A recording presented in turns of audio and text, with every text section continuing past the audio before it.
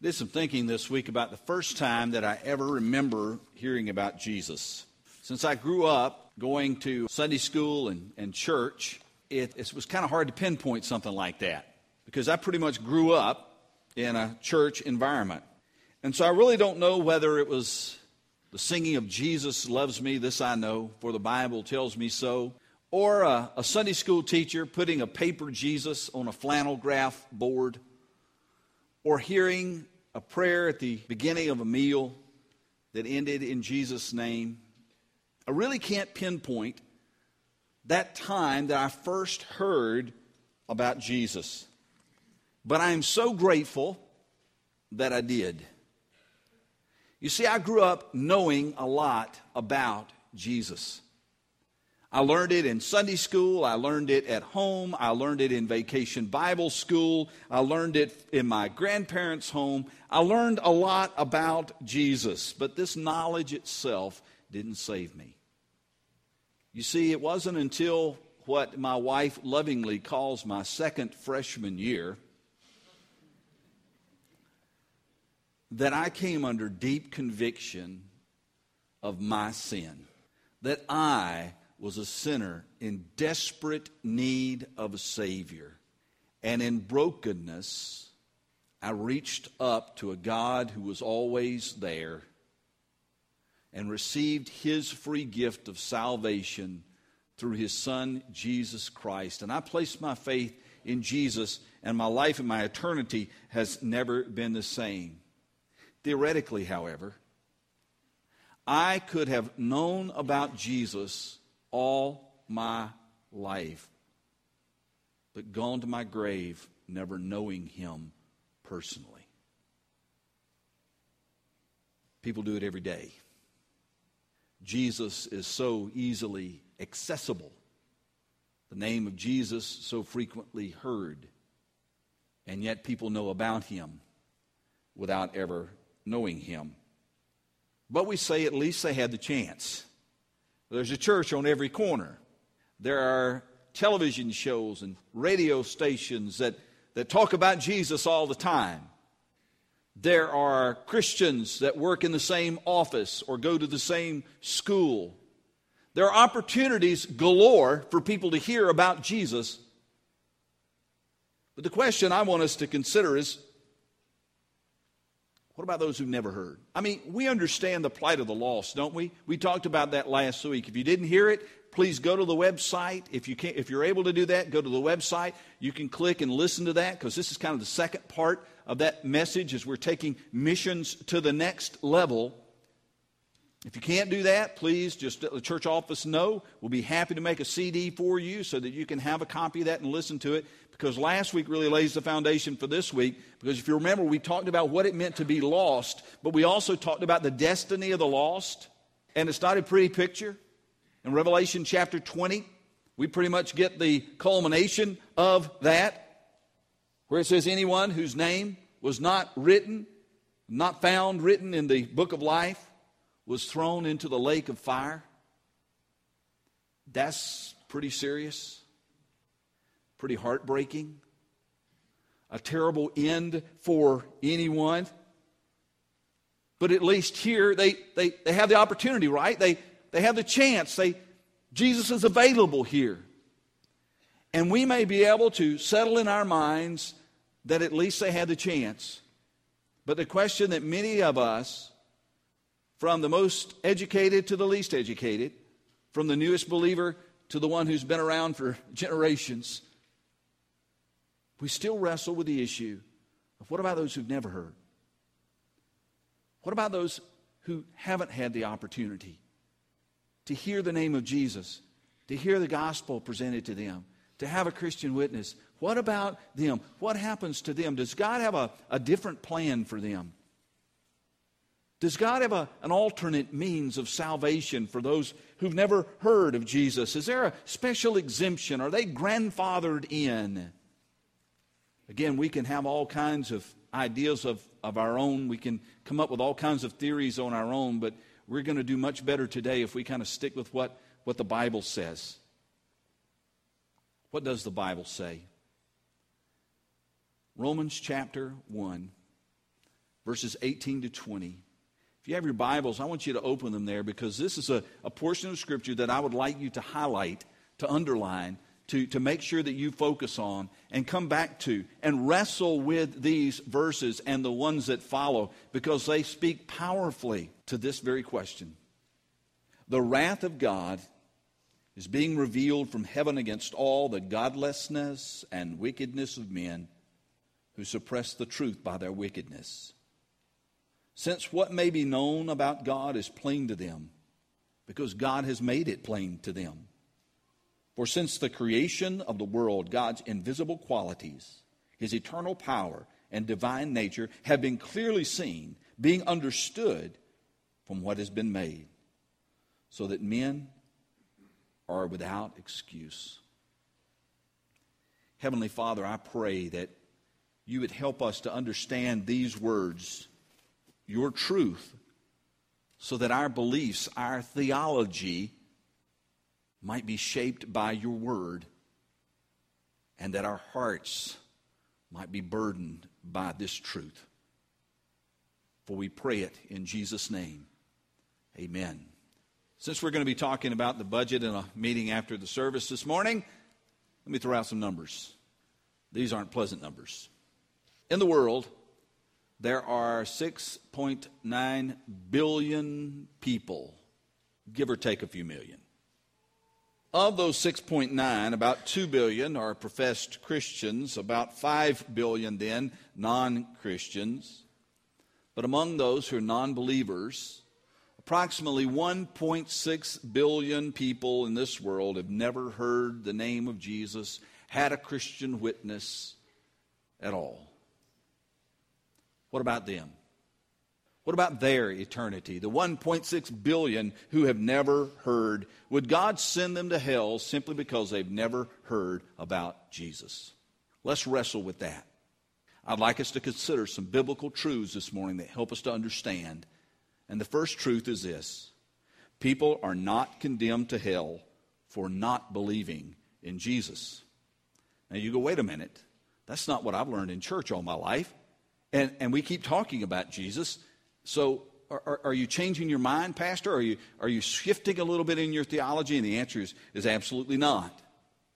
People go to hell not because they don't believe in Jesus, but because they are sinners and their sin separates them from God. Now think about this. We need to wrestle with this. Why do people go to hell? Because they are sinners in need of a Savior. But they are sinners. And that sin separates them from God. The prophet Isaiah put it this way: but your iniquities have separated you from God. Iniquities are sins. Your sins have hidden His face from you so that He will not hear. Sin is something that we often redefine and minimize. It is not such a big deal. We goof up, we make a mistake, we err. We try not to use the word sin because it is just so ugly. Well, if you think the word sin is ugly, you ought to read what God thinks about sin itself. You see, God is holy, and sin is an affront to God. It is repugnant to God. It is the antithesis of who God is, and therefore sin brings judgment. Your sin has separated you from God. That is the judgment. It separates us from God. We read from the beginning, God's wrath is revealed against all the godlessness and wickedness of men. And we like to think about God's love and sing about God's love and think about God's grace and sing about God's grace and meditate on those things. But we need to understand that this very same God who is defined as love, God is love. This very same God is a God who has a wrath. Now, God loves you. God loves everyone in the world. He loves all of His creation. But God hates sin. It is utterly repugnant to God. And God's wrath, His judgment will come upon sin. Why? Because sin is rebellion, not only against the will of God, but against the character of God. Remember, go all the way back to Genesis. It says in Genesis that you and I were created in the image of God. And then along comes sin. And what sin does, it distorts, it twists, it mars, it shatters the image of God in us. Can you imagine the heartbreak it is to God to have created men and women in His image, and yet they choose to rebel. They choose to go their own way. They choose to live by their own standards. They choose to reject God, turn their back on God, ignore God, and treat Him as if He's nothing. God hates sin because it separates you, who are made to be in relationship to God. It separates you from Him. Can you imagine? Let's imagine you parents who have a child.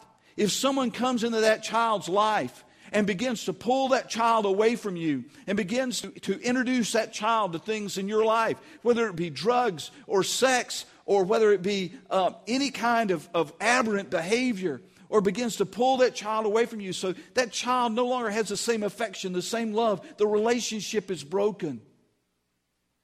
Do you know, some of you know what that does to you. Imagine what it does to God, who created us in His image, to have us willingly choose to walk away, to reject Him. Sin separates us from God, and therefore it is repugnant to God. This is the way A.W. Pink writes it in The Attributes of God. He defines God's wrath this way: the wrath of God is His eternal detestation of all unrighteousness. God detests all unrighteousness because it mars and distorts the image of God in you. It is an affront to His character, for He is holy and He is righteous. Sin separates us from God. Ultimately, that's our problem. Whether we live here in the United States where there's a church on every corner, or whether we live in the deepest, darkest jungle somewhere where no missionary has ever penetrated, the problem is still sin. And sin still separates. There you go. Okay, I'm trying to get my mind around this. I'm trying to get a good image of this. Ray Pritchard has a wonderful illustration of this I think can help us as we digest this and understand just what this image is, what this picture is. Let's suppose that there's a farmer in Thailand who gets sick. This farmer goes to his doctor, and one of the better doctors around, and the doctor examines him and comes back and says, I've got some bad news for you. You've got an incurable form of cancer, and you have a very short time to live. Let's also suppose that the University of Chicago, on that very same day, their medical team, their researchers come up with a cure for that very same kind of cancer. But the farmer in Thailand never hears about it. The farmer in Thailand never knows about it. What's going to happen to the farmer? He's going to die. Why is he going to die? Because he had cancer. The fact that he didn't get the cure just seals his fate. But the cancer was his problem. The cancer was what killed him. And folks, the sin is what separates us from God. The sin is what kills us. It is critical that we realize that sin separates us from God, and that it is our sin that condemns us to an eternity apart from God in hell. We might not prefer to think about like that. We'd like to overlook it. We'd like to discount it. God is holy and righteous and just, and there's only one way He's going to deal with our sin, and that is to judge it. Now, before you get all depressed, let's move on. I'm here to tell you there's good news at the end, so stick with me. Secondly, if ignorance were the ticket to heaven, then we do the world a great disservice by telling them about Jesus at all. Now think about this. If it's true, that person, that farmer in Thailand who's never heard of Jesus, that person in the jungle who's never heard of Jesus, that person in the desert who's never heard of Jesus, if it's true that if they don't know about Jesus, that they get in automatically, then by all means we shouldn't tell them, right? Let's avoid that like the plague. But what did Jesus say to us? Jesus said this, all authority in heaven and earth has been given to me. Therefore, go and make disciples of every nation, baptizing them in the name of the Father and of the Son and of the Holy Spirit, and teaching them to obey everything that I have commanded you. And surely I'm with you always to the very end of the age. Now, if it were true that people who didn't know about Jesus were going to be saved anyway, then the Great Commission may have sounded something like this. Whatever you do, don't tell anybody about me. I'm serious about this, boys. Don't tell a soul. Because God's plan to save the lost is ignorance. As long as they don't know, they're fine. So don't say anything. Let's just keep it our big secret. But that's not what Jesus said, is it? Jesus said, go and make disciples. Tell them about me. Baptize them. Teach them everything that I've said. If we adopted the line of thinking that not knowing would get you in anyway, then what I would recommend as pastor is that we cease to have services immediately. That we stop sending any funds to a mission board. As a matter of fact, let's go ahead and take our Bibles after the service and create a big bonfire out here. Let's burn those things.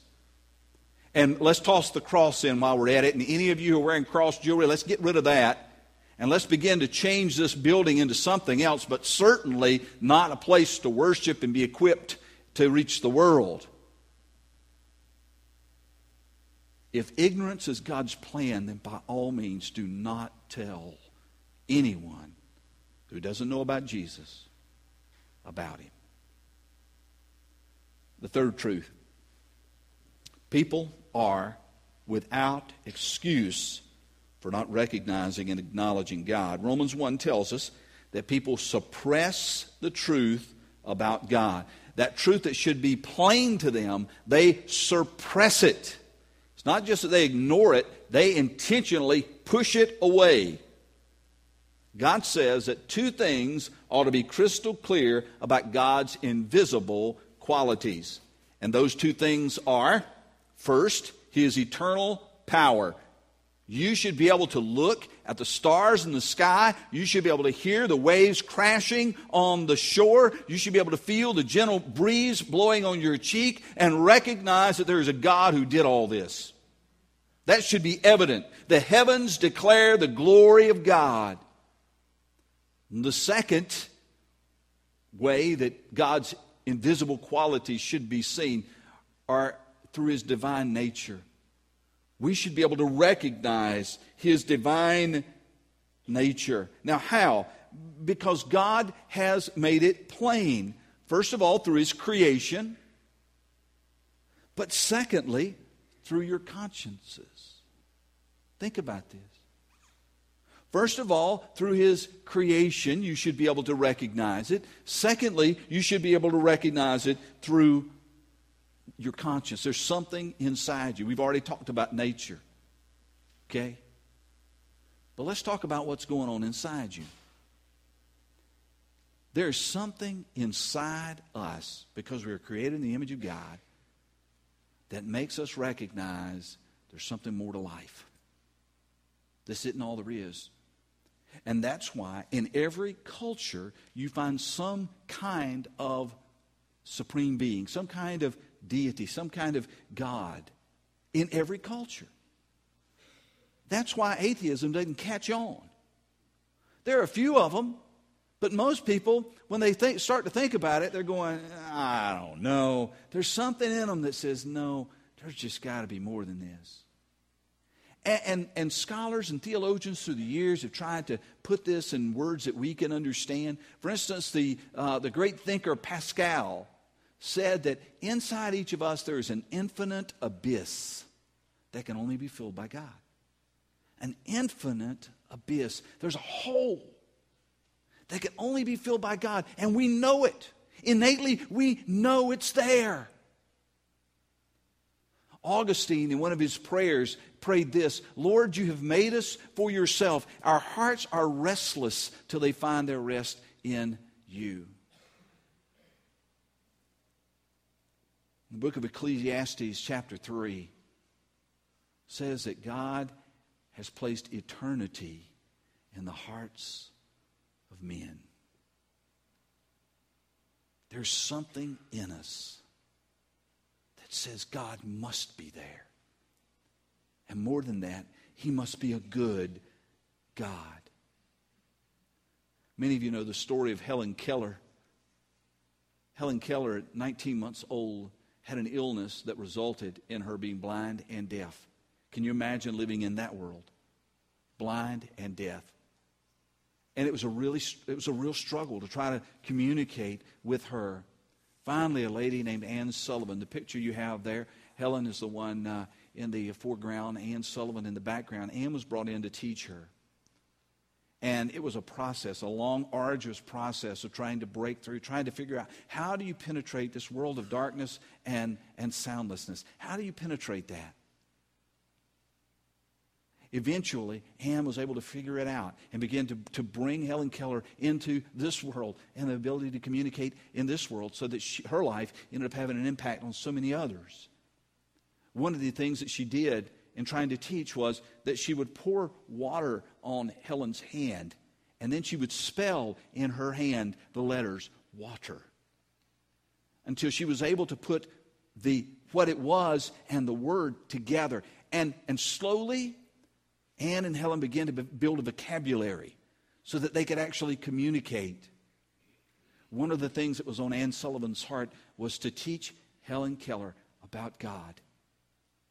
And so when she had built sufficient vocabulary, she spelled in Helen's hand, G-O-D.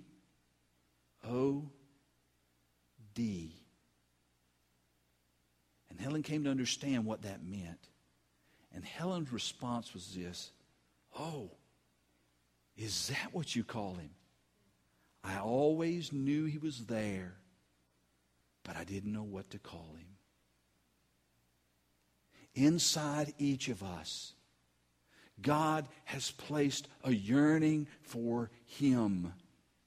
And we are without excuse for rejecting that. God has placed something within us that pulls us back to Him. We can suppress it, we can reject it, or we can pursue it. Which leads us to the fourth truth this morning, and that is this: God reveals Himself more fully to those who seek Him. One of the best stories of this is found in the book of Acts. There's an Ethiopian who's been to Jerusalem, who's traveling back to his native land, and he is actually, as he's going along, reading the scroll of Isaiah. And he's reading it, and he's seeing the words, but he doesn't get it. And the Holy Spirit's obviously working in him. He's got a desire to know God, to really know God. And so what does God do? Well, we actually find out what God does in Acts chapter 8, verses 26 to 31. And I'm going to put these words up on the screen. Just look at these. Look at this story. Now, an angel of the Lord said to Philip, go south to the road, the desert road that goes down from Jerusalem to Gaza. Didn't tell him why. He just said go. So he started out, and on his way, he met an Ethiopian eunuch. Parents, you can explain that to your children when you get home. Who was an important official in charge of all the treasury of Kandake, which means Queen of the Ethiopians.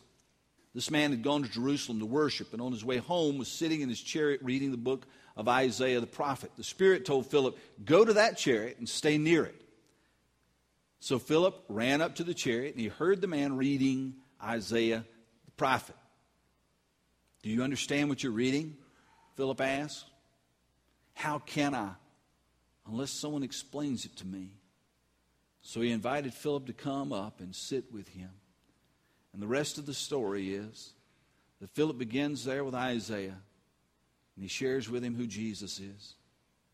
And the Ethiopian believes, places faith in Jesus, and they stop the chariot, and they find water beside the road. I don't know whether it was an oasis or a ditch, but you know what? It didn't matter.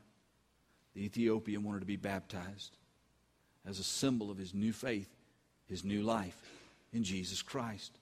Here was a man who had a heart to know more of God, and God found a way to get the truth, the saving truth to this man.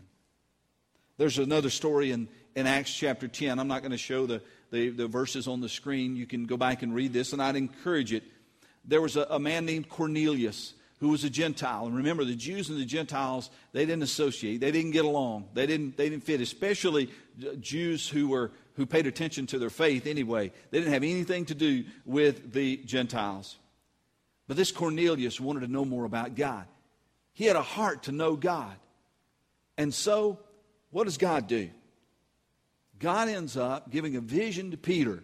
That was an unusual vision. It was a vision of a sheep being lowered down from heaven. And on that sheep were all kinds of animals. Some were clean animals, which were the ones that the Jews were allowed to touch and to eat. But others were unclean animals, like pigs, that they couldn't eat.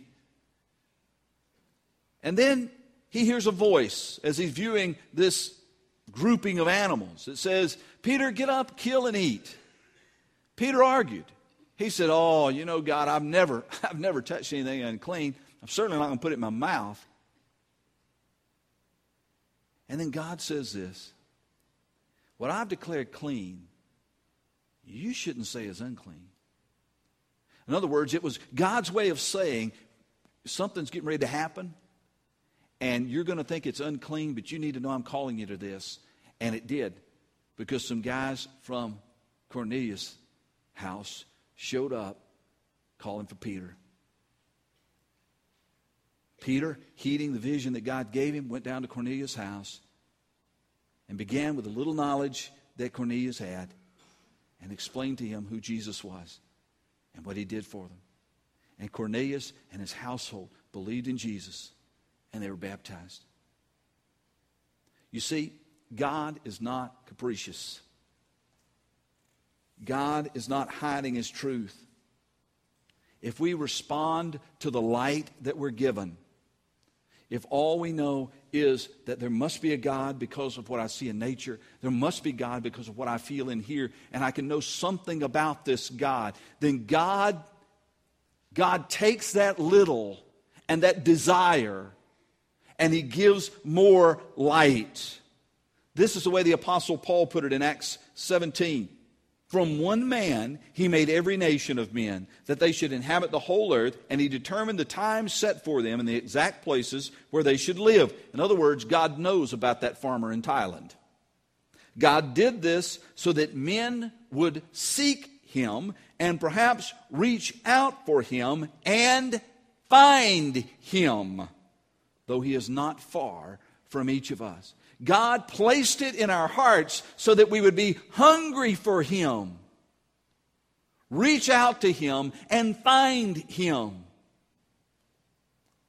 There are people all over the world right at this moment who are under deep conviction. They look at the stars in the sky. They look at the sand on the ground.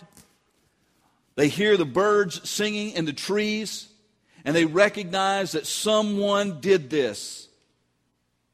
They feel within them a pulling, a drawing, a conviction that they have an obligation to this God.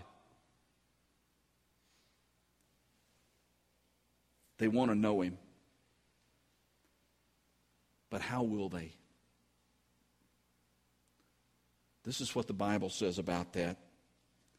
Everyone who calls on the name of the Lord will be saved. How then can they call on the one that they've not believed in? And how can they believe in the one whom they've not heard? And how can they hear without someone preaching to them? And how can anyone preach to them unless they're sent? As it is written, how beautiful are the feet of those who bring good news. How will the farmer in Thailand hear about Jesus? How will that person in the cave in Afghanistan hear about Jesus? They will hear because God's people are faithful to God's call. We think this world is messed up, and it is. But I'm here to tell you right now that God is working in the hearts and the minds and the lives of men and women and children all over this world to draw them to Himself. Jesus put it this way: open your eyes and look at the fields. They're ripe for harvest. They're Muslims. When we think about witnessing to a Muslim, that may be worse than thinking about witnessing to a Jehovah's Witness, right? I mean, that's got to be the ultimate, is sharing with a Muslim. You know what God is doing to prepare the hearts and the lives of Muslims to receive Jesus Christ? He's sending images of Jesus to them in a vision, showing up in their dreams, so that these people, even Muslim clerics, are trying to find a believer who will tell them about this Jesus who showed up in their dream. God's at work. And God calls us to come alongside and work with Him.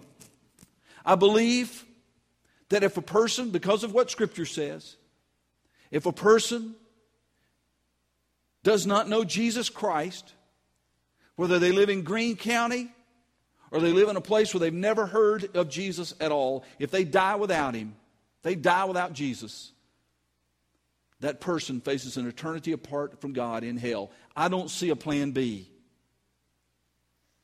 And if there's no plan B, and you and I are plan A, then what are we going to do about it? How are they going to hear if there's no one there to tell? And how is somebody going to be there to tell if there's no one that sends them?